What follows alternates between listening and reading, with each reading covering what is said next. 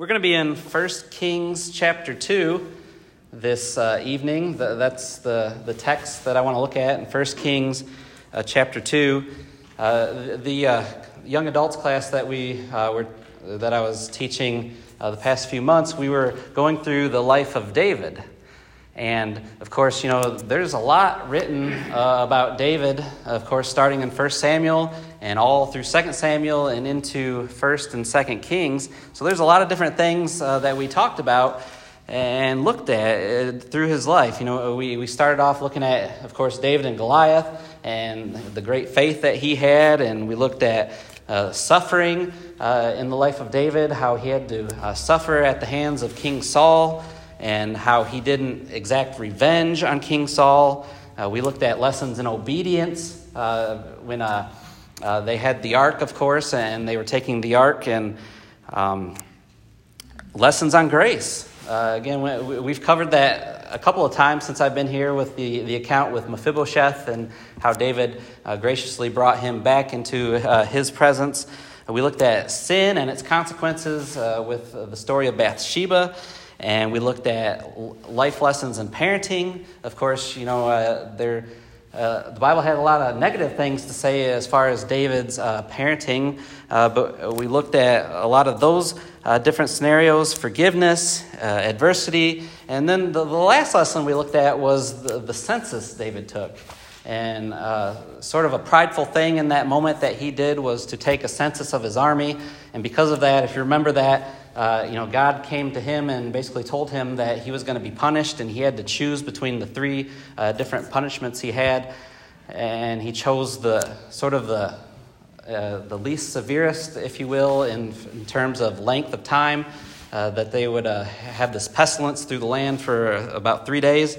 And so we kind of left off that lesson there. It kind of left a little bit of a bitter taste in my mouth in the life of David. And so what I wanted to do is look at one more lesson in the life of David. Again, 1 Kings chapter 2. We're going to look at his final charge that he leaves to his son Solomon.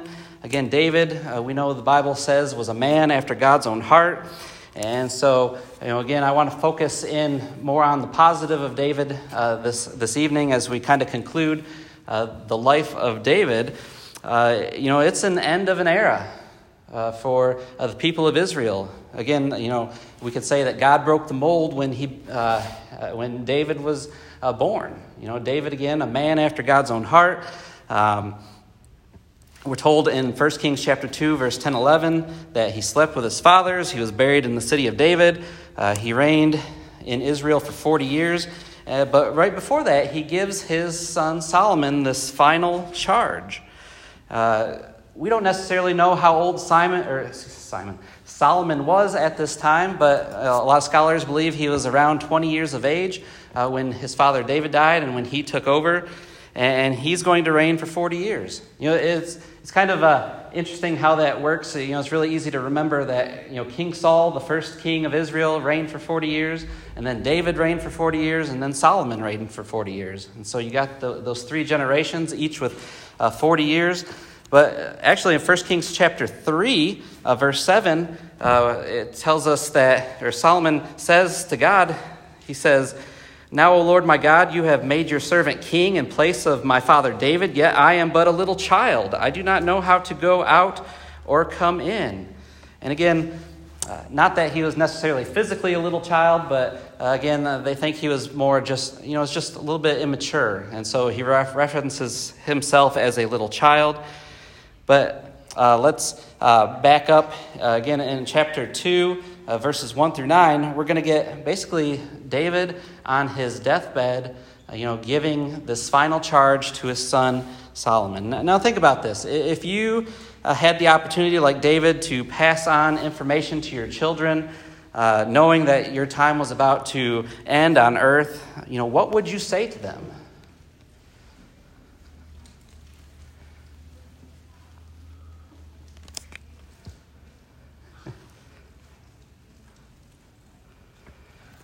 A lot of us, some of us prepare for those things, right? I think a lot of people, have that book that they keep in the kitchen or somewhere within the house that's got, all the information that they want to, in case of an emergency, that their children could come and, it'd have all the bank account information and, the bills, where those need to get paid and those type of things. And, people have left, I know, like voice recordings, or even now today with technology, people are leaving videos for that time that's going to happen.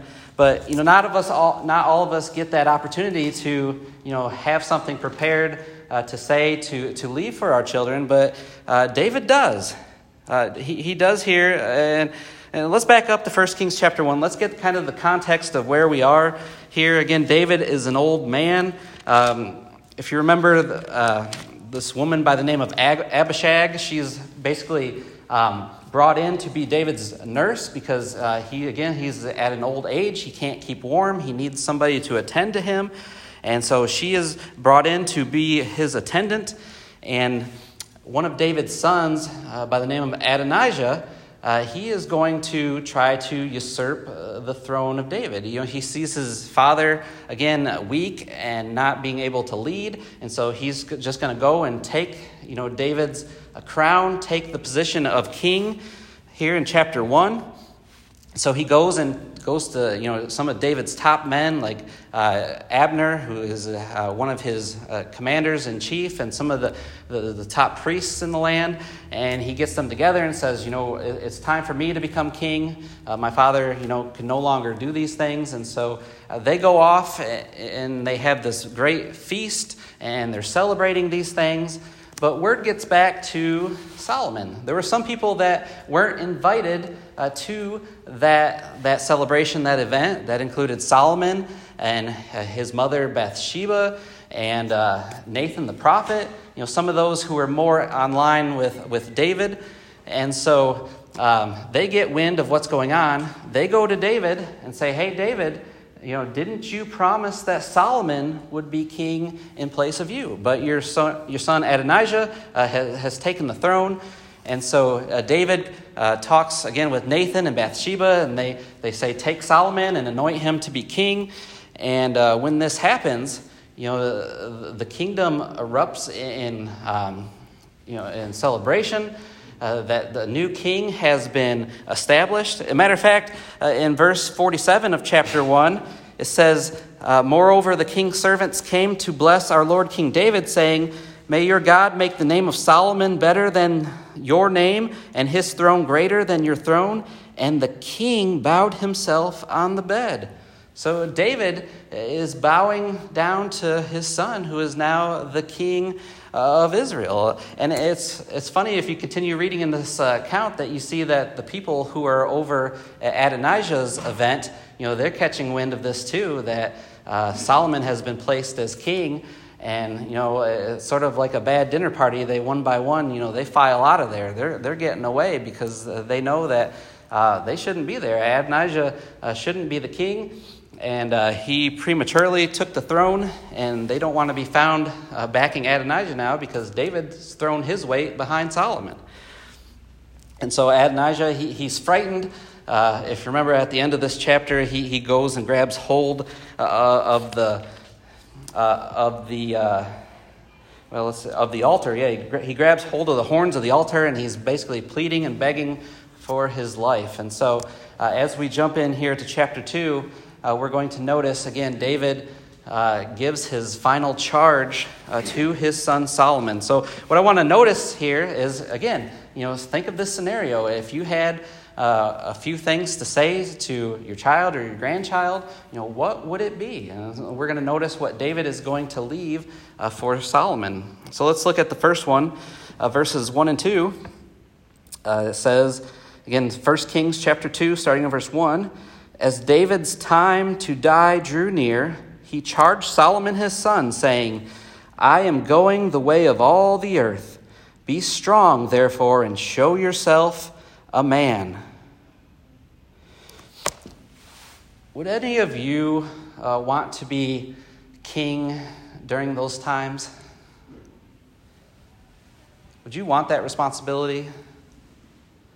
You might think you would because you think all the good things king, but really the responsibilities and oversight and judgments and everything come in, that would be a heavy toll. Yeah, just think of, today, being president of the United States, the stress, the media, all that type of thing. I don't know how many would want that responsibility. I won't ask you to raise your hands, but I don't know very many people who would want that responsibility. But I think, if we were to go back to the time of David, and, obviously in David's time, it was a kingship.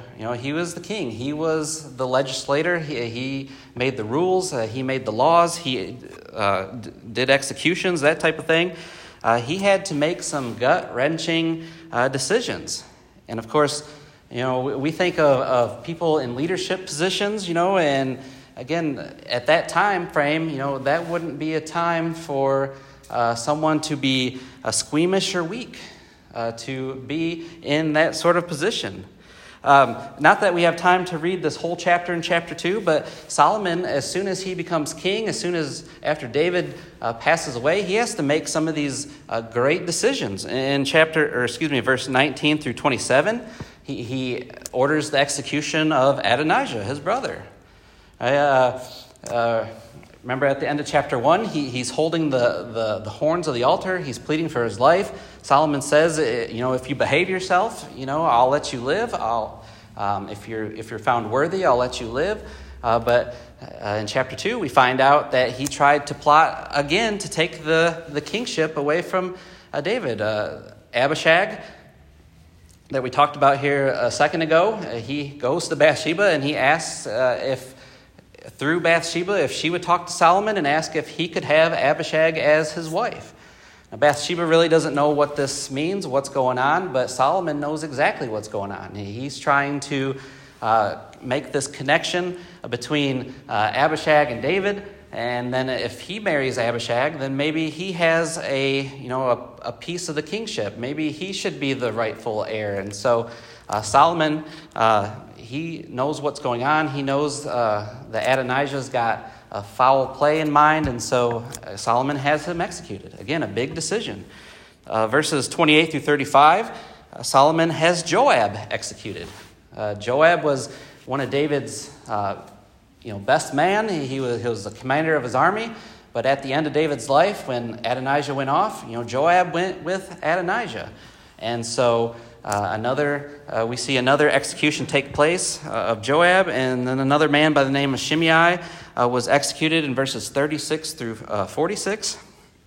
But again, we think of this charge that Solomon makes to David here that David makes to Solomon here in verse 2, and he says, "Be strong, show yourself a man." And of course, don't we want those in leadership positions, employers, bosses, fathers, mothers, parents, don't we want strong leadership?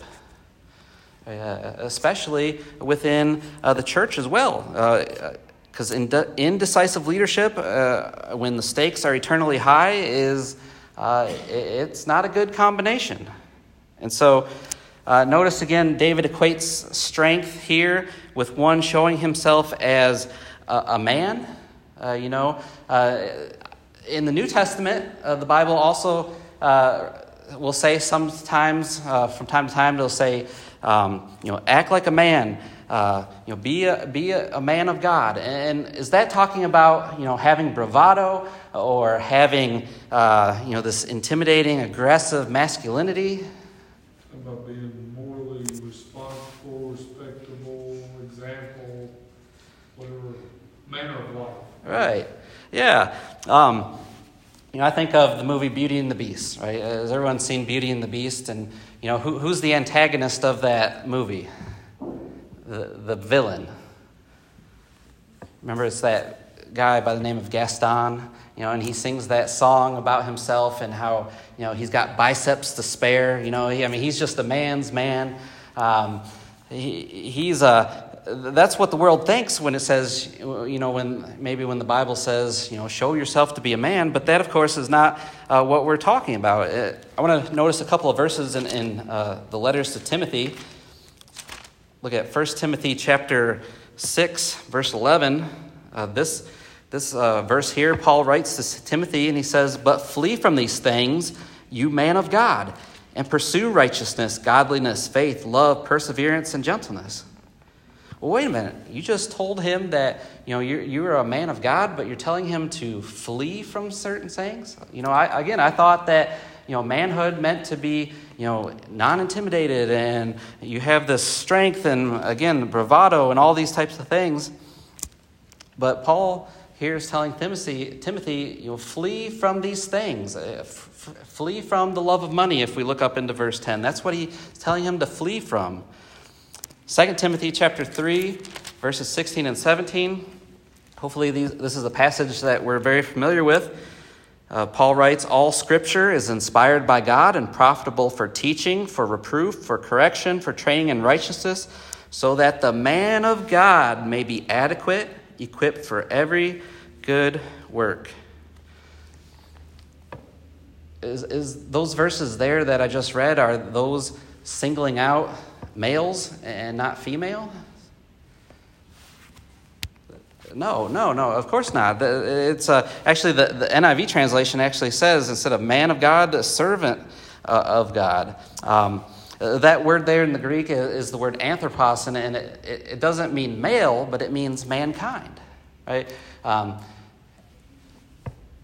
So that the man of God, so that mankind may be adequate, equipped for every good work. And so, again, we want to notice here that this first charge that David leaves Solomon is to be strong.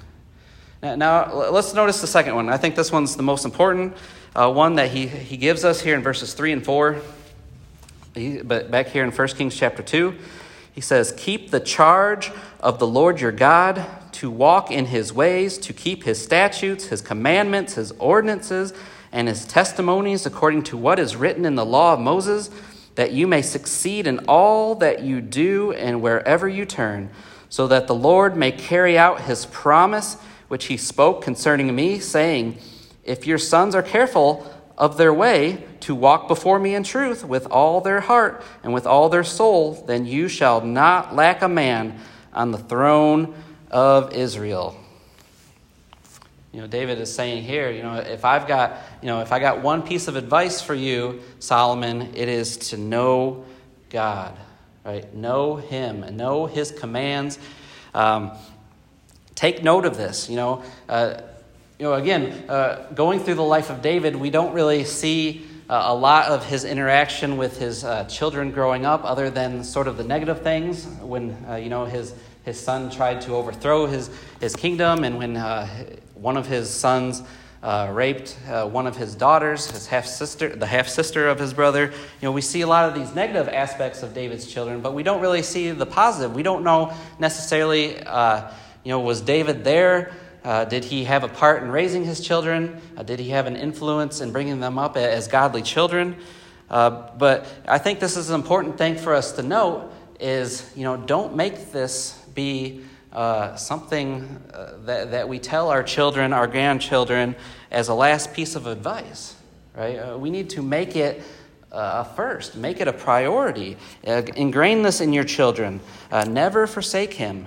And he basically covers all the gamuts here, doesn't he? He says, keep his statutes, his commandments, his ordinances, his testimonies. Not that we need to necessarily define all of these, but there is a little bit of difference between all of these. But of course, statutes are, decrees that are set in stone. Commandments are, instructions that a superior would give his subordinate, father to son, king to his servant. Ordinances are these rules and judgments and testimonies. Of course, truths that would need to be permanent and repeated. And he goes through that whole gamut there. Keep these things.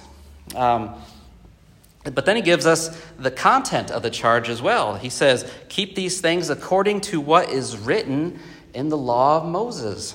Right? This is something tangible. It's objective. It's knowable. Basically, what's he saying? Read the Bible. We would say that. Yeah, Eddie? Be Christ-like. Be Christ-like. We would say that today. Be Christ-like. Read the Bible. Keep all of these different things. And One thing, that my family and I try to do is, we try to set aside a time every day to do what we call family Bible time. We usually do it right before bedtime, 10, 15 minutes or longer, just to, sit down with them and read a story with them, or, talk about something spiritually related. I know a lot of, hearing stories from preachers and stuff that, some of their favorite memories growing up is, going to Grandpa and Grandma's house and seeing Grandpa in his favorite chair reading the Bible, or going to their dad's study and seeing him there reading the Bible. Again, David is impressing this upon Solomon. Keep these things. And so we see the characteristics of this charge, the content of it, and then the capability of it. Again, he says that if you keep these things, that you may succeed in all that you do and wherever you turn. Now, I don't think David is teaching, the health and wealth gospel that, that everything is going to be great for them. But how is, again, relating this today, how is the Christian life better? Well, the guy that's got all the answers. Okay. Talk to him. That's the first thing. Yeah. Second thing, we got a reward that we look forward to. No matter what comes out here, we still got something better waiting. Sure. Yeah, we have, the Christian life is a better life. We have, of course, we have a Christian family. We have the comfort that Eddie talked about. We have the confidence, again, that, we don't have to worry about those who live faithfully, who've gone on before us, and that, all we need to do is live a faithful life as well, and we'll be reunited with them. And again, he says, you may succeed in all that you do and wherever you turn if you keep his commandments, his statutes, his ordinances, his testimonies, all of those things that are written in the law of Moses. But then notice in verse 4, he says, again, so that the Lord may carry out his promise which he spoke concerning me, saying, if your sons are careful on their way to walk before me in truth with all their heart, with all their soul, you shall not lack a man on the throne of Israel. There's one word in there that I didn't focus too much on, but it's a very small word, but it's very big in consequences. It's the word if, right? If you do these things. And of course, as Christians, we have a better covenant, we have a better promises, but those same things are still true today. There are contingencies to being a Christian and to receiving those great things. Again, if you do those things. Again, David has laid down to Solomon, be strong.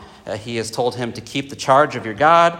And notice the third thing he says in verse 5 and 6. He says, now you also know that Joab, the son of Zeruiah, did to me what he did to the two commanders of the armies of Israel, to Abner, the son of Ner, and to Amasa, the son of Jether, whom he killed. He also shed the blood of war in peace, and he put the blood of war on his belt around his waist and on his sandals on his feet. So act according to your wisdom, and do not let his gray hair go down in Sheol in peace. And then in verse 9, he's going to basically say that again. He's going to say, you are a wise man, and you will know what you ought to do to him. So another charge that he leaves his children, his son Solomon, act according to wisdom. Again, these are difficult decisions that Solomon's going to have to make. The execution of his brother, of the commander of the army, of this man by the name of Shimei. And chapter 3 of 1 Kings is really, when Solomon gets that great wisdom that we remember him for. God's leaders within the church are called upon to make excruciating decisions all along the way, and there is no way that they can succeed without wisdom, right? We all need wisdom. How do we get wisdom? Study, pray, Yeah, that's what I wanted to go for. In James chapter 1, starting in verse 5, James here is writing about trials and temptations and how to deal with them. And in verse 5 he says, "But if any of you lacks wisdom, let him ask of God, who gives to all generously and without reproach, and it will be given to him." There are times where we are going to go through something that we've never gone through before, and James says, pray for wisdom, ask for wisdom. He continues in those verses saying, but he must ask in faith without any doubting, for the one who doubts is like the surf of the sea, driven and tossed by the wind. So ask for wisdom, pray for wisdom, but don't doubt that those things. The Proverbs writer, this would be Solomon in Proverbs 23:23, says, buy truth and do not sell it. Get wisdom, get instruction, get understanding. Invest in these things. Get wisdom. Is there a difference between wisdom and knowledge? Yeah, I see some head shaking. Yeah. Knowledge it's data. It's a body of facts. It's information. But wisdom really is what we do with that information, how we apply it.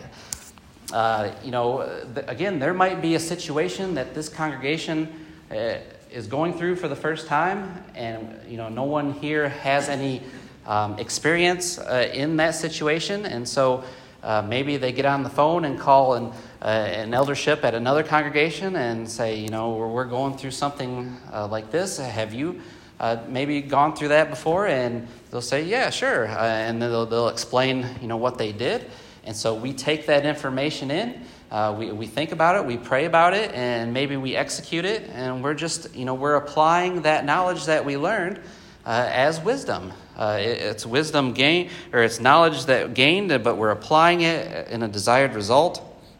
Again, in 1 Kings chapter 3, what we know so much about Solomon from this chapter. Remember, God, comes to Solomon and says, what can I give you, basically? Ask anything of me. And you remember, what did Solomon say? You remember what he asked for?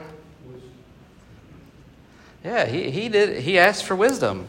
Verse 9 says, Solomon says, so give your servant an understanding heart to judge, your people to discern between good and evil, for who is able to judge this great people of yours? And then God says, it was pleasing in the sight of the Lord that Solomon had asked this thing. God said to him, because you have asked this thing and have not asked for yourself long life, nor asked for riches for yourself, nor have you asked for the life of your enemies, but have asked for yourselves discernment to understand justice, behold, I have done according to your word. Behold, I have given you a wise and discerning heart, so that there has been no one like you before you, nor shall one like you arise after you. I love that verse 10, that it was pleasing in the sight of the Lord that Solomon asked for this. Again, many of us would ask for a longer life, would ask for riches and power, would ask for our enemies to be defeated, but that's not what Solomon asked for. He wanted to be able to judge his people, to have that wisdom, to be able to do that. And of course, in verses 16 through 28 of chapter 3 is that great story of, the two women who have the babies, and one of them dies in the night. And so one of the moms switches the two babies around, and they go to Solomon for judgment, of course. And what does Solomon do? Do you remember? Yeah, he asked for a sword, right? He says, I'm going to take the sword, I'm going to split the baby that's living down the middle, and I'm going to give one half to each mother. And then, of course, the true mom speaks up and says, no, keep the child alive, just give it to her. While the other mom, who was not the real mom of that child, says, yes, do that, because she wants the other mom to suffer just as much as she was suffering. And of course, Solomon knew who the true mom was and said, give her the baby. That's the type of wisdom that Solomon received from God. And again, David tells Solomon to act according to your wisdom. I know we're running quickly out of time, but I just want to point out one more in chapter 2, verse 7.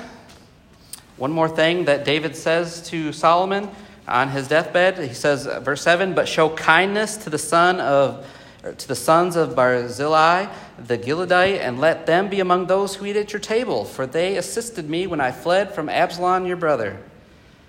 Right? David says, and one of his last things to say is, show kindness. Kind people are my kind of people. That's a thing. I think my daughter has a shirt that has that slogan on there. Kind people are my kind of people. Kindness is love in shoe leather. Right? We do it in practice. And David says, remember to show kindness. There was this man, again, by the name of Barzillai, who showed kindness to David. This man was 80 years old, and when David was fleeing from Absalom, he helped David cross this river. He helped him escape, and he wanted to go with David and to continue on the journey with David. But David told him no. He was too old for this trip. But he greatly respected this man and the kindness that he showed. And so on his deathbed, he told Solomon to remember him. Again, show kindness. 2 Samuel chapter 10. I just wanted to read this real quick because this shows the heart of this man David. 2 Samuel chapter 10, starting in verse 1. It says, "Now it happened afterwards that the king of the Ammonites died, and Hanun his son became king in his place. Then David said, I will show kindness to Hanun the son of Nahash, just as his father showed kindness to me. So David sent some of his servants to console him concerning his father. But when David's servants came to the land of the Ammonites, the princes of the Ammonites said to Hanun their lord, Do you think that David is honoring your father because he has sent consolers to you? Has David not sent his servants to you in order to search the city and to spy it out and overthrow it? So Hanun took David's servants and shaved off half their beards and cut off their garments in the middle as far as their hips and sent them away. Then they told it to David. He sent to meet them, for the men were greatly humiliated, and the king said, Stay at Jericho until your beards grow, and then return. One of David's enemies, the kings of the Ammonites. The Ammonites and the Israelites weren't the best of friends, but the king of the Ammonite dies, and so David sends, friends or sends consolers to him, to his son, to show kindness to this man's family, and obviously he didn't take advantage of that kindness, but humiliated the man. But again, that was the type of man David was, to show kindness. And so again, what would you want to pass on to the next generation? I think David leaves a pretty good example of what we could do. Be strong, keep the commandments, of course, act in wisdom, and show kindness. I believe that was the second bell. Okay, so I will wrap it up. Thank you, everyone, for your attention this evening.